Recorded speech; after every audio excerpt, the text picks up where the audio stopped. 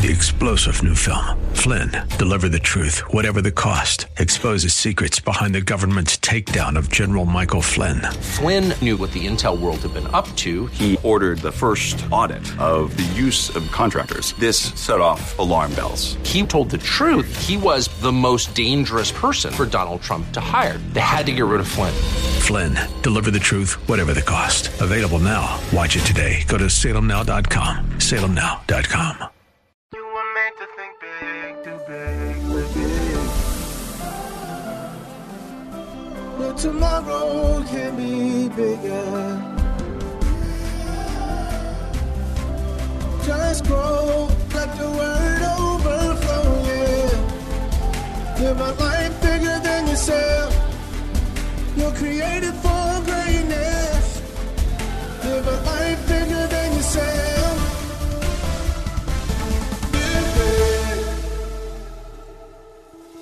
This is the Live Big broadcast with Derek Grier. The Word of God is full of life-changing power.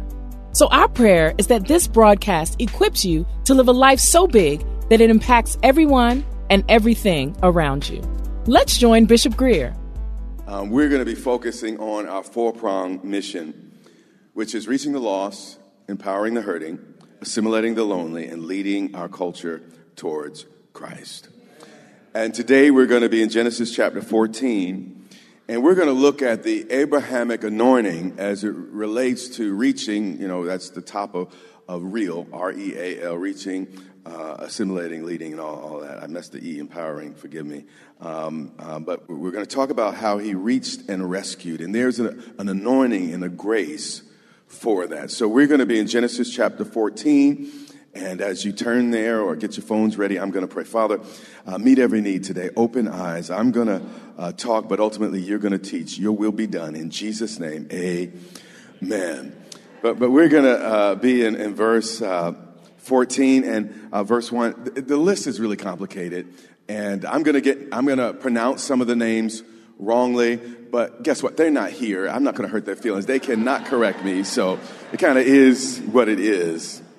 So verse 1, and it came to pass in the days of Amraphel, king of Shinar, Arioch, king of Eliezer, and I've tried for over 20 years to pronounce this next king's name properly. So what I decided to do, how many of y'all remember the 80s? Any of you alive during the 80s? Yeah. I decided to call this king Shalimar, so I'm going to call him... Make that move for the lover in me? Okay. So he's officially at grace. He's Shalimar, king of Elam, entitled king of the nations or king of nations. That they made war with Bera, king of Sodom, Bersha, king of Gomorrah, Shinab, king of Admah, Shemember, king of Zeboim, and the king of Bela, that is Zor. So that was a long a list of kings, but all this was said to state that this is the first recorded war in the entire Bible. Now, I'm sure many wars, on planet Earth were fought before this time, but this one is documented because it affected Abram or Abraham. And when you belong to God, everything that affects you affects him. The very hairs on your head are numbered, and God misses absolutely nothing. And all these joined together. The 5 small Canaanite kings joined in a confederacy against the 4 mighty eastern kings. And nothing unites people like a common enemy. And the best time to make friends is really before you need them. 12 years. The Canaanite nations serve Shalimar. They paid yearly homage or taxes or revenue to the very powerful Eastern overlords. The situation at this time in history was a lot like the way the mob operates in certain cities. Each year, the 5 Canaanite kings would pay protection money to the head of the 4 nations in the east to ensure they weren't invaded. And if you know how that type of thing works, what happens is someone shows up at your door, the door of your business, and says it's a dangerous neighborhood. And if you want us to protect you, you're going to have to pay us like you do ADT. And if you do not pay us, all of a sudden you're going to find windows broken and all the rest. So some folks decided not to pay, and guess what happened? Windows were broken, people began to break in. As soon as they started paying, all of a sudden all that went away. So there was powerful nations, big armies, and the kings in the little Jordan Valley were threatened and intimidated, and they were willing to pay this protection money year after year after year. But how many know everyone has a breaking point? Yeah. What we tolerate ultimately teaches people how to treat us. You know, when we get to heaven, the lion's going to lay down with the lamb, but that's not happening right now. When the lion sees the lamb, he says breakfast. Most things do not change in this life until you put your foot down. So, in the 13th year, they rebelled. 13 years a slave was more than enough. And finally, they stood up for themselves. And for a year, they didn't pay protection anymore. They stopped paying the money. And finally, the kings of the east said, no, this is not the way this is going to happen. So in the 14th year, the kings from the east, Shalimar and Hewitt and all those people came, and the kings, no, that's not in the Bible, that were with him came and attacked the Rephaim in Asheroth, Karnaim, the Zuzim in Ham, the Emim in Shava, Karathaim, and the Horites in the mountain of Seir, as far as the El Paran, which is by the wilderness. Now, another long list. But what the Bible's showing us here, this is a list of the villages that the eastern kings sacked on the way to the battle with the five kings. And archaeologists tell us that whole populations were completely wiped out or enslaved as these four kings made their way to fight this big battle. And here's what I know. Left to itself, war is just basically survival of the fittest. It seldom settles the question who is right, only who will be left. And this is what's happening here. The bad guys win so far. Verse 7. Then they turned back and came to En-Mishpat, that is Kadesh, and attacked all the country of the Amalekites and the Amorites who dwelt in Hazazon Tamar. If we had a map, you'd see that the four kings attacked from the north to the south initially, but then they make a U-turn to come up to fight the five kings in the Jordan Valley.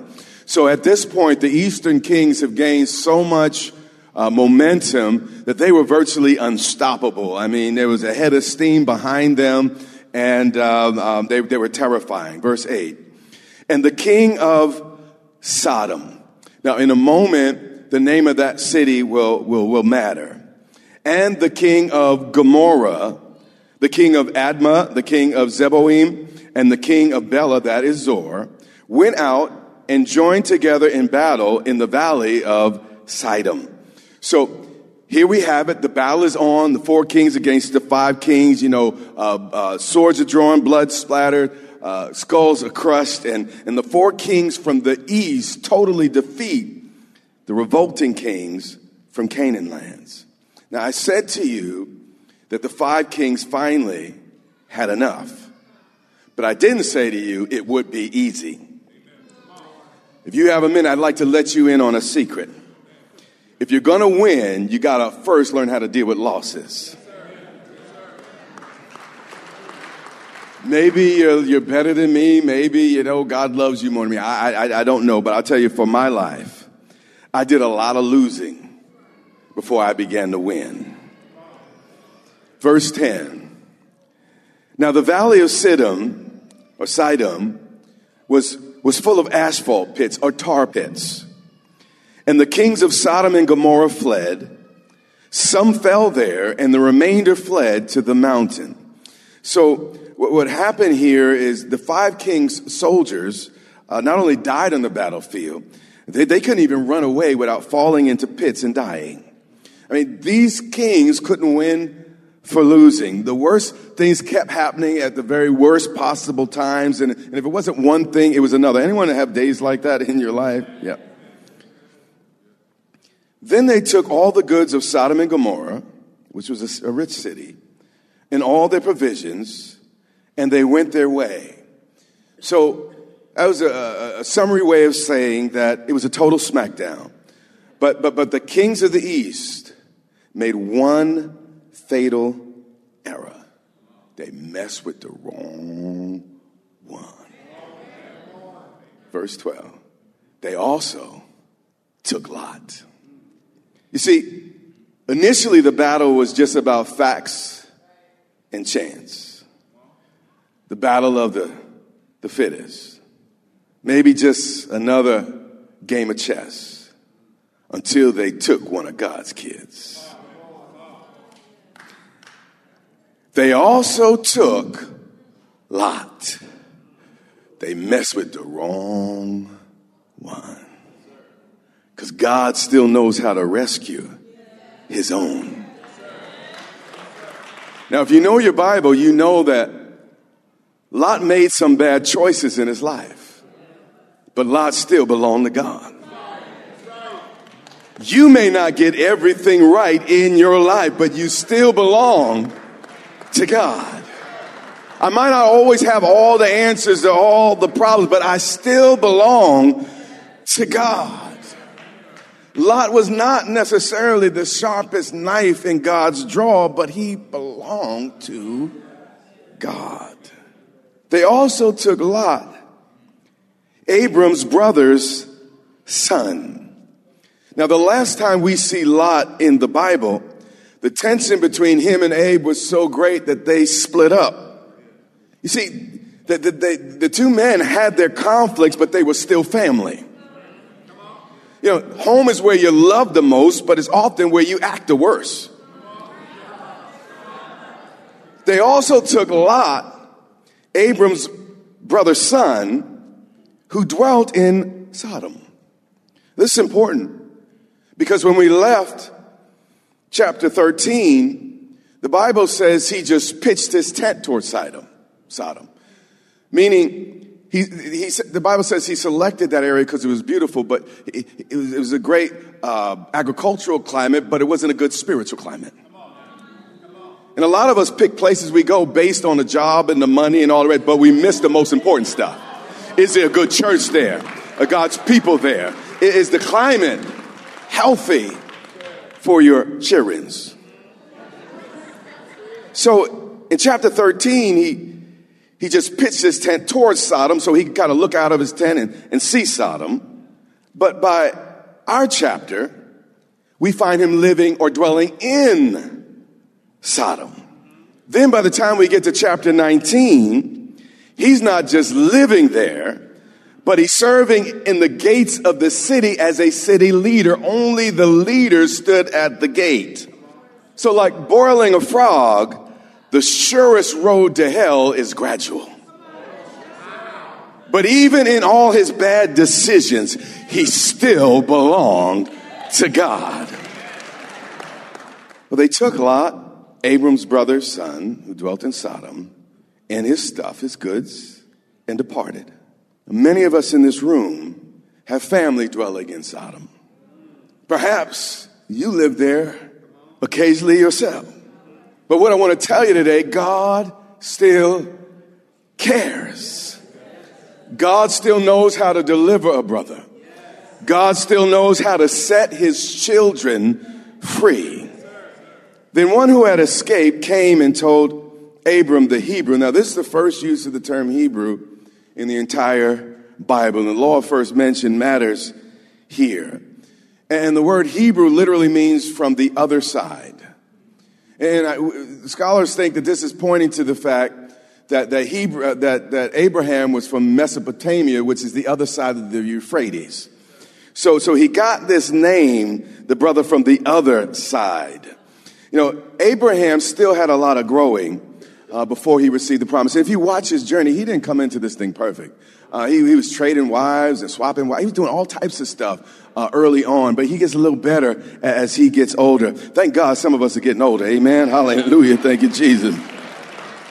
So Abraham is growing, and he had to grow before he received the promises of God.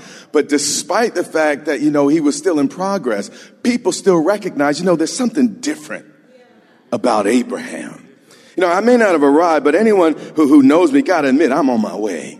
And Abraham, he had not arrived, but there was still something different about him. I remember the chaplain of the Senate telling us the story of how he was trying to, he was raised in the church, mama was in church, grew up in the church pews, all the rest, and he was out in the club trying to do his thing, and people, while he was dancing, all the rest started looking at him all crazy, said, "This don't fit you."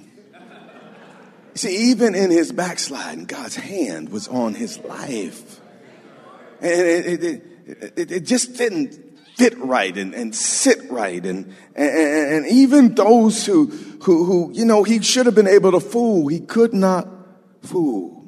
They said they were allies with Abram. See, you don't need a lot of friends, just the right friends. Now, when Abram heard, he becomes Abraham later, that his brother was taken captive. Watch this, though. He didn't judge Lot. He didn't say, well, Lot, you got your comeuppance. Lot, you finally got what was coming to you. After all, Lot, all that strife, all that, man, I raised you from a child, and then you're going to pick the best spot for you and leave me all the rest. You know better than I'm the oldest. You're supposed to honor me. You're supposed to salute me. You know our culture, but you're going to still pick the best ground, and you're going to cause all that pain and anguish, and I'm thinking about you, worried about you at night, and all the rest. But we don't see any of that in Abram's response. You see, godly people don't gloat over the misfortunes of the people they love. They just try to help. So watch what Abram did. He didn't say, well, Lot, you got what's coming to you. You figure it out. He armed his 318 trained servants. Now, the Bible doesn't just say they were servants. He said, what? Trained servants. So here's the deal. Here's the pattern. God was doing a work in Abe's life. So Abe also did work in the lives of his men. So the pattern is God does it in me and then uses me to help do it in you.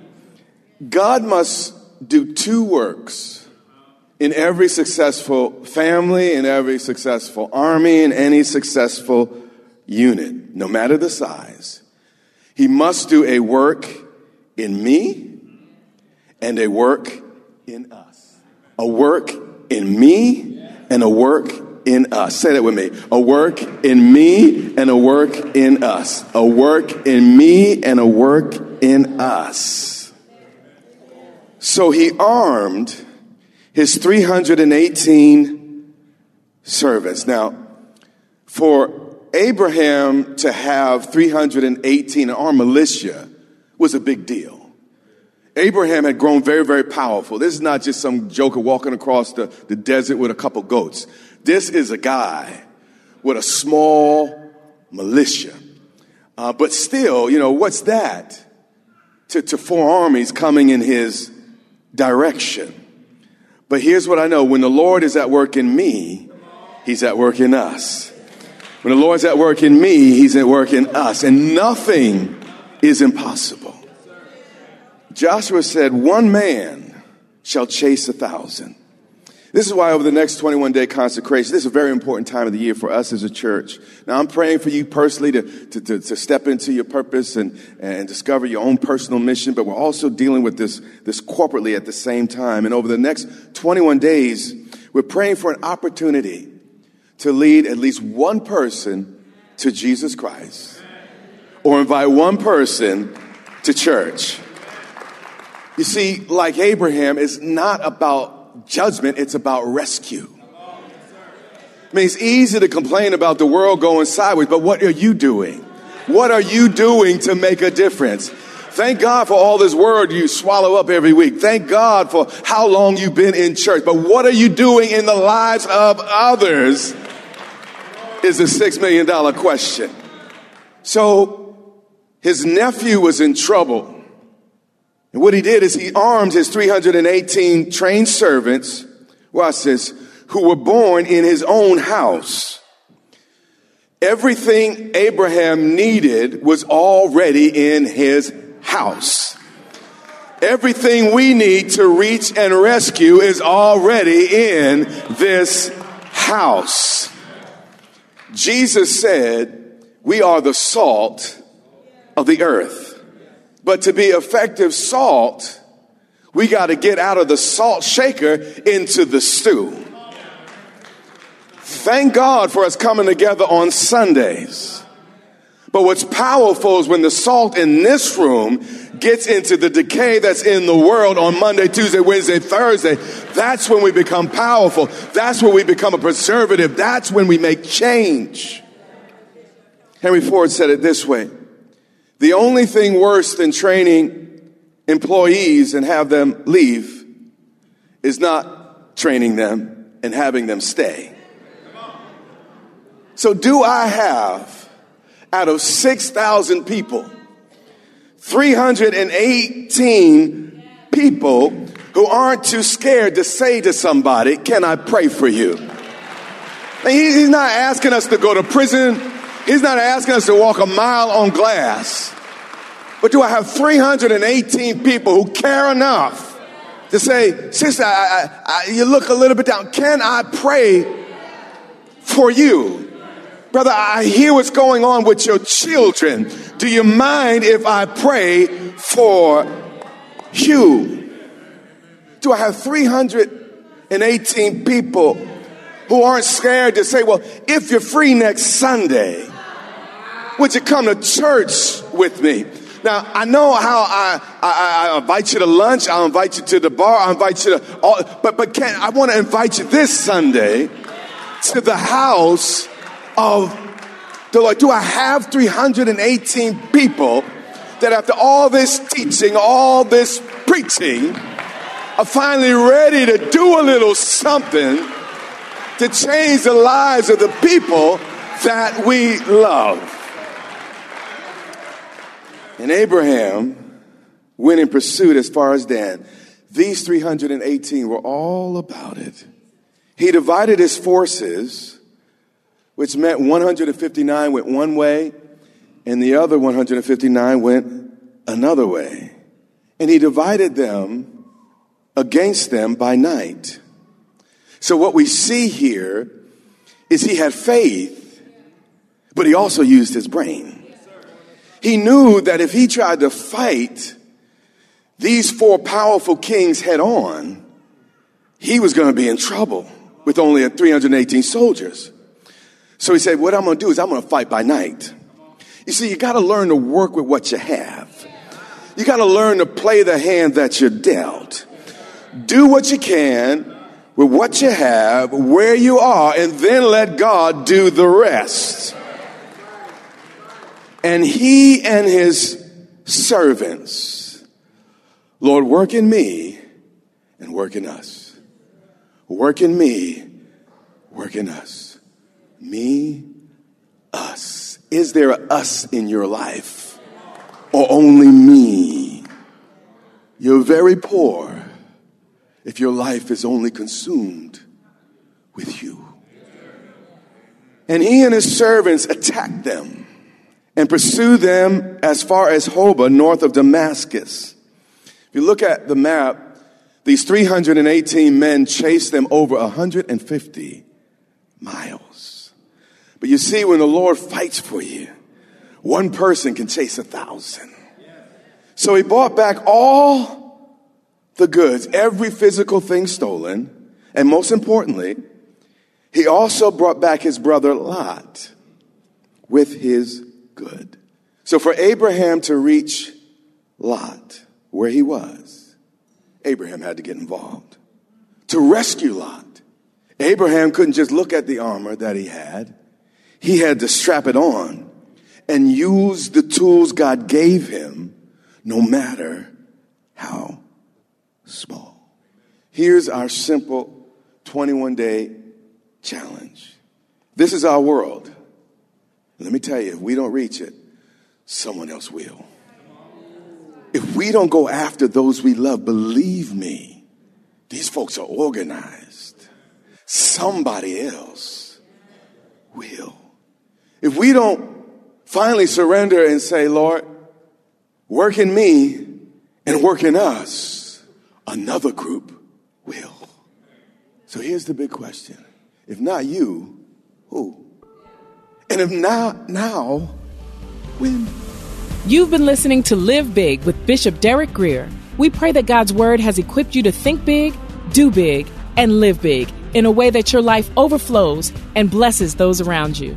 If you want to learn more about becoming a Christian, or you feel that you need to rededicate your life to Christ, we want to walk you through the steps to do so. Go to gracechurchva.org/salvation to find out more and watch videos from Bishop Grier that will guide you into your life in Christ. Again, that's gracechurchva.org/salvation. We invite you to worship with us online each Sunday on our YouTube channel at Grace Church VA TV.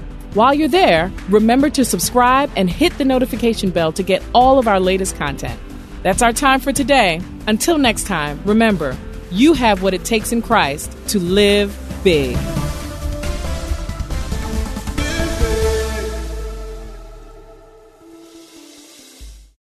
Three-star General Michael J. Flynn, head of the Pentagon Intelligence Agency, knew all the government's dirty secrets. He was one of the most respected generals in the military. Flynn knew what the intel world had been up to. He understood its funding. He ordered the first audit of the use of contractors. This set off alarm bells.